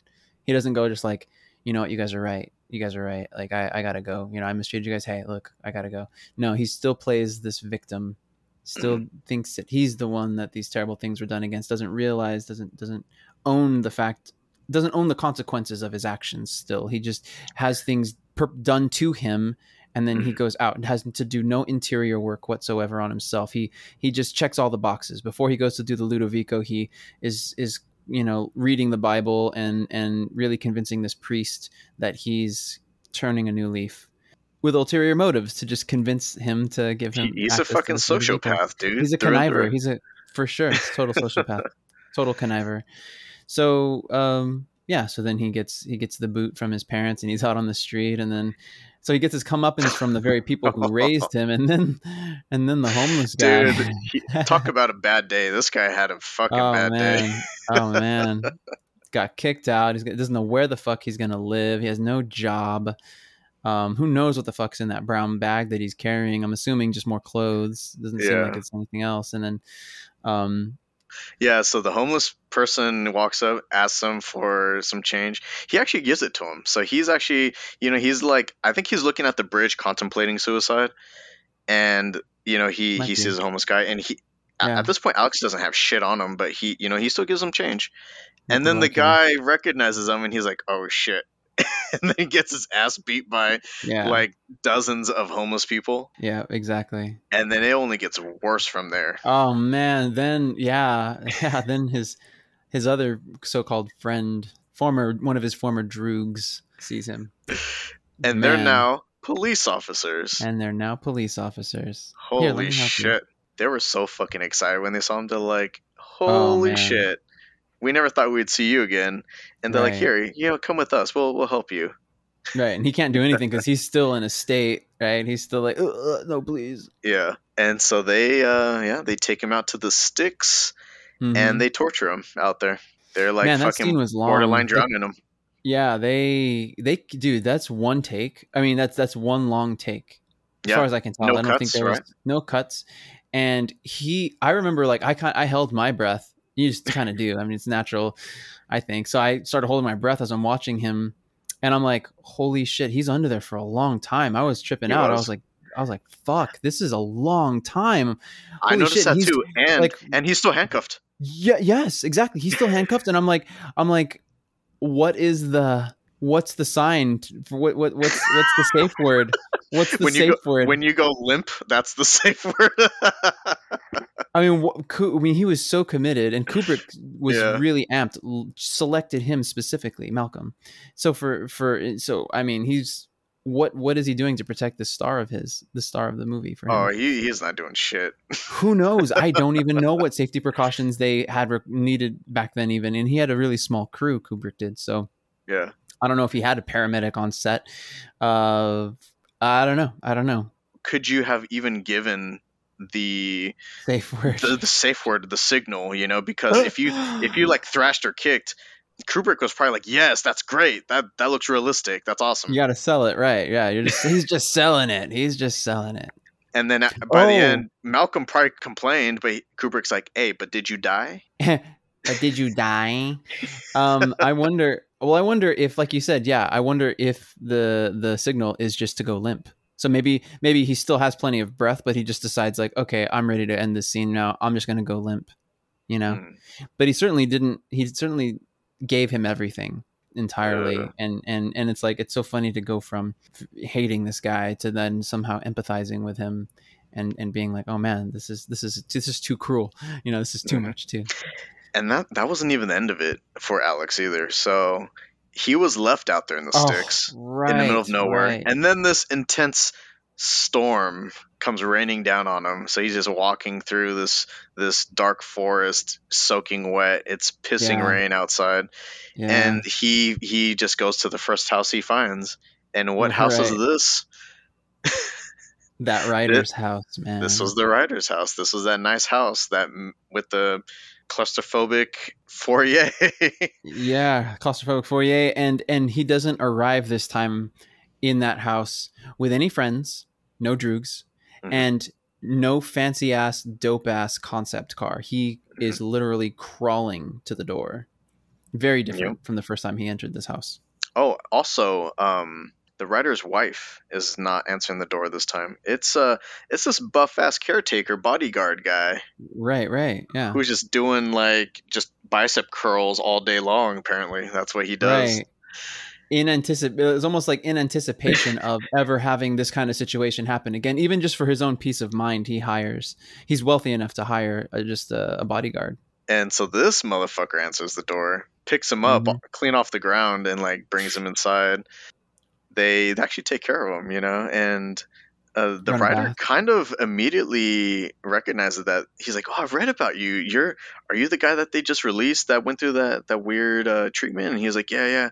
It's like, oh, say no more, fam. We got you. We'll give you a nice warm bath. We'll feed you. And you know what? This is where I noticed this made no sense to me. So this nice ass house that the writer lives in, you get the sense he's wealthy. But after that brutal beating that he took, he's now confined to a wheelchair. This layout of the house is like, as soon as you hit that corner, it's steep, right? It's like a steep drop. You have to basically descend 2 levels, and it kind of combines the living room, study, and dining room, all into one. This buff bodyguard caretaker guy has to pick the old man up, including like in the wheelchair. So he like picks the wheelchair up with the old man in it and climbs up and down the steps all day long as needed. So this is his daily routine apparently. Right. Hmm. You don't think he would have like redesigned that area to have a ramp so that way, just in case, let's say Buff Man sprains his ankle or something and he's not able to go up and down the stairs, what are you Mm. going to do then? You're just going to be stuck down there in your study? You know, how are you Yeah. supposed to get back up? Yeah. I don't know. That's interesting. I Why thought would he just? he would have created some sort of like zigzagging ramp that goes all the way up and down, so that way he's at least more self-sufficient. But But maybe he cares more about the aesthetic of the house, and because he's wealthy enough, just says, "Fuck it, I'm gonna pay a person well enough to make them be comfortable with, like, yeah, I'll fucking carry you up and down the stairs. I'm making enough money or whatever." Like, yeah, I don't know. Maybe he just cares a lot about that house. and I want to give credit where credit's due. That Buff guy made that shit look fucking easy. Like He did. he deadlifts that guy in the wheelchair and just like Breeze. walks down the stairs, no strain at all. Smooth. Yep. He's a smooth operator. Yeah. What did you think of this shit? Is just like it's comical to me. So he finally gets put into like a warm bath to heat back up, and he starts singing in the rain, giving himself away. I was like, are you fucking kidding me? All he needs to do is just shut his damn mouth and he'll be fine. Mm-hmm. And it's him singing in the rain. And that is when the old man, the writer, discovers this guy was one of those hooligans that put me in this wheelchair and caused my wife to kill herself. Isn't that what happened to his wife? I guess Yeah. after Yeah. the rape, she was so She didn't recover. just yeah, she was so traumatized by that she committed Hmm. suicide, and Hmm. he was left by himself. So Yeah.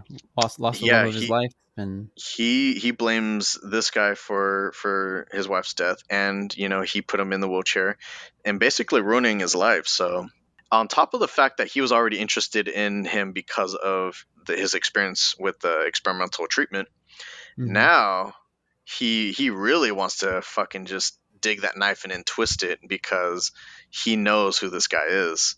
He's grimacing, is like on the verge of screaming, and you could see just the veins in his neck. He's just like, he's losing it, just enraged. And the shot from down from beneath up to his face is very similar to the shot used in The Shining, when Yes. when Jack is trying to coax his wife to come, to coax his wife out of the bathroom, and he's just like leaning up against, I'm glad you mentioned that because down from the that window. was, yeah, I did want to do a shout out to that scene. That's quintessential Stanley Kubrick right there, getting that shot where it's like your forehead is resting up against the door and that it's that Mm-hmm. upward shot, pointing up at Mm-hmm. their face. Yeah. And I remember that when Kubrick did that for The Shining, I think he didn't even really think about that technique, and he's just like, oh, let me try something. So he actually lays down himself, and he has like a Mm-hmm. little like handheld camera, and he like A points up viewfinder. at Jack Nicholson. He's just like, yeah, let's do that. And so he uses that same shot, which I thought was awesome. That's almost like his signature shot. Yeah, yeah, and it says so much too. It's interesting the how the dynamics have shifted now, because anything shot from below somebody, when if you were to like kneel down, when I do my photography, when I kneel down, and if I'm looking up, the visual that is being conveyed is, this is a person of power. This person is more powerful than the viewer. So not only does he shoot it from down low where you could get other things in the frame, he shoots it straight from beneath, almost perpendicular entirely to the ceiling. Yeah, to that person. So that's interesting. I don't know. I think I don't know if you can see a bookshelf in the background, but it's like ultra power, right? Like you see that, and it's like it was so interesting because you go from seeing him as a weak person when he gets his ass beat by them in the beginning of the movie, and so it looked like Alex was more powerful. And then when when that scene happens, all of a sudden Alex is no longer powerful. Suddenly he's more powerful, even though he's in a wheelchair. You're like, I oh know, shit, this is not going to be good for Alex. You're like, who's dude. really the one who's that trouble here. spaghetti eating scene Don't was fucking uncomfortable, right? So Because now cringeworthy. now the guy in the wheelchair he's in control, and Mm-hmm. you got like his bodyguard caretaker guy like on flanking Alex on the other side, and there's nothing Alex can do. Like Alex ain't taking that guy. Mm-mm. Mm-mm. No. Yeah, he's just slopping up. Just here. Just are you guys gonna have some? No. Oh man, that's such an awesome scene because it's so unexpected. So he's just eating that spaghetti, and you're just focused on it. You're like focused on the old man glaring at him. You're like, is he gonna fucking try to strangle him or something? Is he gonna Right. hit It's him so over the head with the tense. bottle? You don't know. And Mm-hmm. and Alex is uncomfortable. He's just like, should I keep eating? I don't know what I should do because the writer is like, hey, call some friends over who are gonna help you, and he's just like, oh, okay, well, I actually I should be going. I don't want. I feel like I overstayed my welcome. He's like, no, just meet my friends. It's fine. They'll help you. He's like, okay. So he just keeps eating, and then they come over and they're like asking him questions, and then just mid sentence, he just drops into his spaghetti, just face Right. plants. He wakes up. They clean him up actually, and he wakes up in some sort of weird bedroom with Beethoven playing in the background. Is it implied that it's still in the same house, or is it like in a different location? Same house. It's like Same house. Okay, it's in a different room that he's gotcha. locked. More of the house. Okay. Yeah. They want to test the effects. They hear that he is sensitive to Beethoven, so they just get these big ass speakers, lay him down, facing up at the ceiling, directly under the bedroom, and they're just blasting Beethoven, right? Mm-hmm. Mm-hmm. And Alex he's like melting from it. He's just like, make it stop. Yeah. Can't handle himself, and Mm-mm. attempts suicide and Anything would be fails. better than that. Yeah. And And fails. fails in his Ends up in attempt. a big ass body cast. When you thought it couldn't get worse, man, that was a shitty 24 hours, I'll tell you. And this is the point when he's healed in quotes, right? So how does he get become healed? That's what I didn't quite understand. Yeah, I didn't either. I'm assuming that if there was a serum they injected him with to make him this way, then maybe there was another serum, an antidote that they were injecting him with while he was, asleep in his, he was comatose or whatever. Hmm. I don't know how else they did it, but they certainly don't show how. It doesn't. At least it doesn't. They don't. No, they didn't show it, but I wonder. At first, I thought it was the impact hitting the ground that Oh, kind of may have reversed the effects. But then he talks about having weird dreams about people working in his head. Like he was like, yeah, they opened my head up and they're working in my brain. yeah, because he certainly wasn't lobotomized. He was still who he was. So it's certainly. I don't know if they. I don't know how they went in there, and maybe it could have been just. Maybe he just thought that they went into his head, but maybe it was still some sort of therapy where in his sleep induced state they were showing him videos or playing audio for him at the very least. Hmm. I don't know. I don't know how they would get those images out of his head or how they would reverse again any of that shit that they did to him. And he's basically just like how he was at the beginning of the film. Like Always right. he reverted completely back. Like there was no, he didn't learn a damn thing, And that's Didn't what you learn were a saying damn was thing. they did stuff to him, but he didn't do any internal work. Right. It was all done to him. It was slapdash, and right. So there he is, arm in arm with this the director of interiors, and trying to make nice. And so it's like, well, we don't give a shit. Like we did our part, and now everyone feels bad for you. And so in order for us to right the wrong, we need you to just be taking photos with us and show that you are rehabilitated or whatever, or that you've been rehabilitated. Oh my and god. then just that thought of him having that romp with that naked woman in his head as it's happening. Hmm. I just thought, wow, He's still a like piece of shit. he's still a piece of shit. Like he's like, what was this all for, really? Hmm. We learned how not to rehabilitate somebody for sure. I know and and exactly. you're just putting him right back into society. What's going to happen? That's why I like the ending. That's why I was mentioning to you before, although there's another chapter you were mentioning that Hmm. in the book, in the British version of the book, the original version, I think leaving it open like that is just more interesting. he was paraded in front of an audience because they wanted to show off like what work they've done to him, and now they're going to parade him in front of an audience again to show that he's back to normal, and he's not completely fucked up anymore, and he's basically going to be used as a tool Right. for this corrupt Minister of Interiors Mhm. to basically regain a positive public image again. Right. I mean, it's a win-win for the director because he now gets to be the good guy, even though he did this torture to this young man. That ending is probably why a lot of people, I don't know, maybe they may not have liked A Clockwork Orange, is because it doesn't necessarily end on a happy note.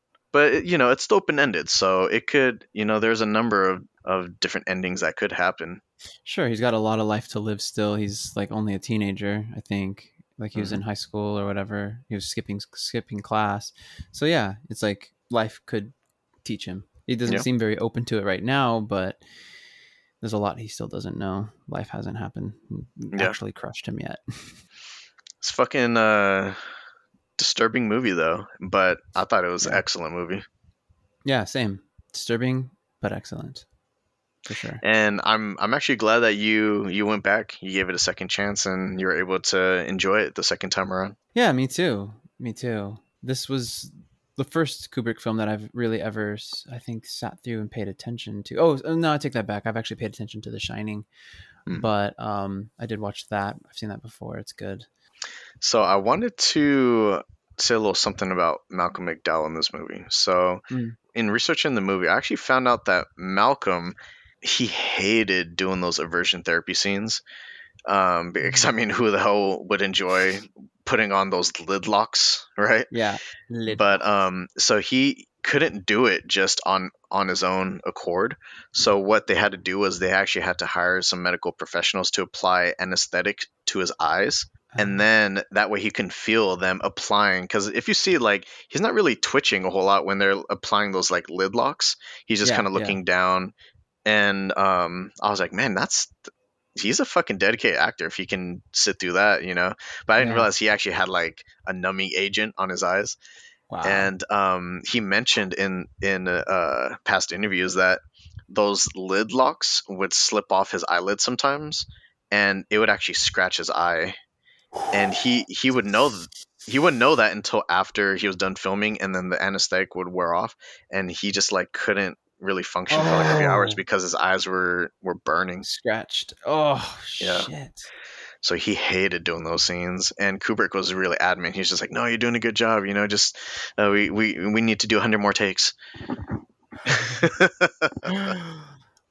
So the missing chapter, or the final, or the complete story, I should say, to A Clockwork Orange goes like this. So in the final chapter, Alex actually leaves the hospital after recovering from his failed suicide, and he actually forms a new band of droogs, different crew, now that his friends are police officers or whatever. And so he tries to pick up where he left off. However, he finds himself unsatisfied by the violent activities he once found entertaining.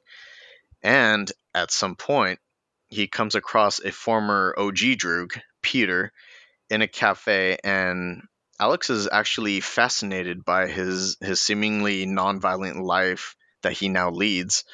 And the story comes to a close with Alex suggesting that he too might try to pursue a similar peaceful lifestyle. So that was the redemptive final chapter that the author was kind of peeved that Kubrick never added into the film.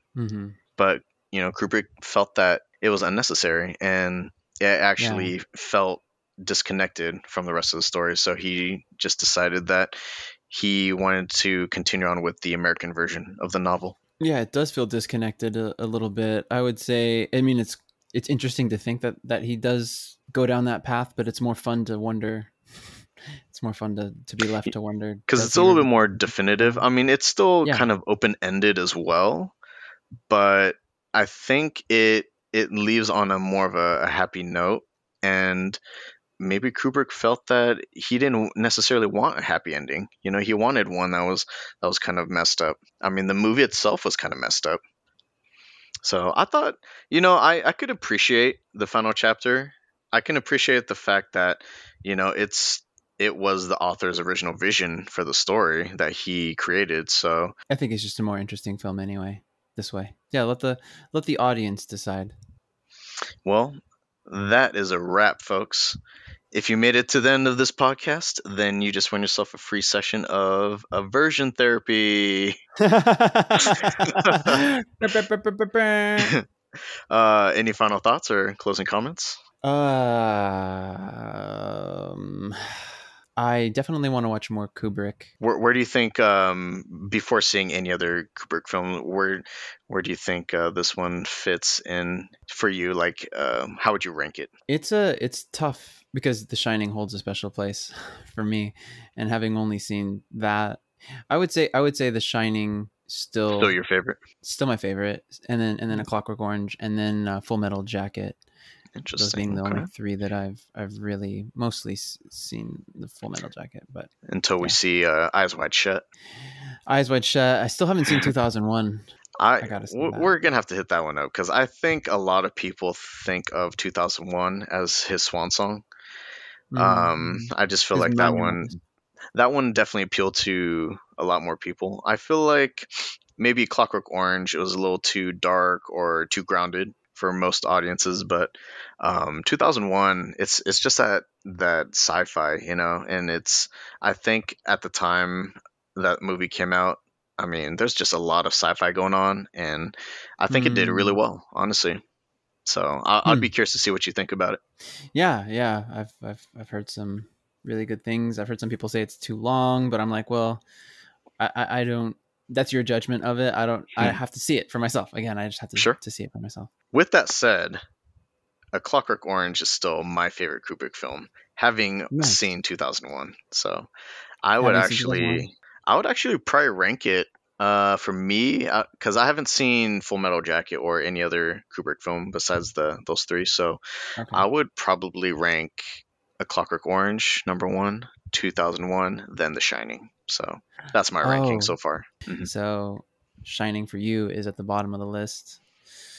Noted. How dare you? No, not really. I highly doubt that's his worst movie. I just haven't seen a lot of his movies. I mean, you can't go wrong with any of his movies. So even to rank them is still they're amazing. Well, this has been Afflictionados Podcast, Episode 6, A Clockwork Orange. Thanks again for joining us, and we will see you drooks next time. Bye.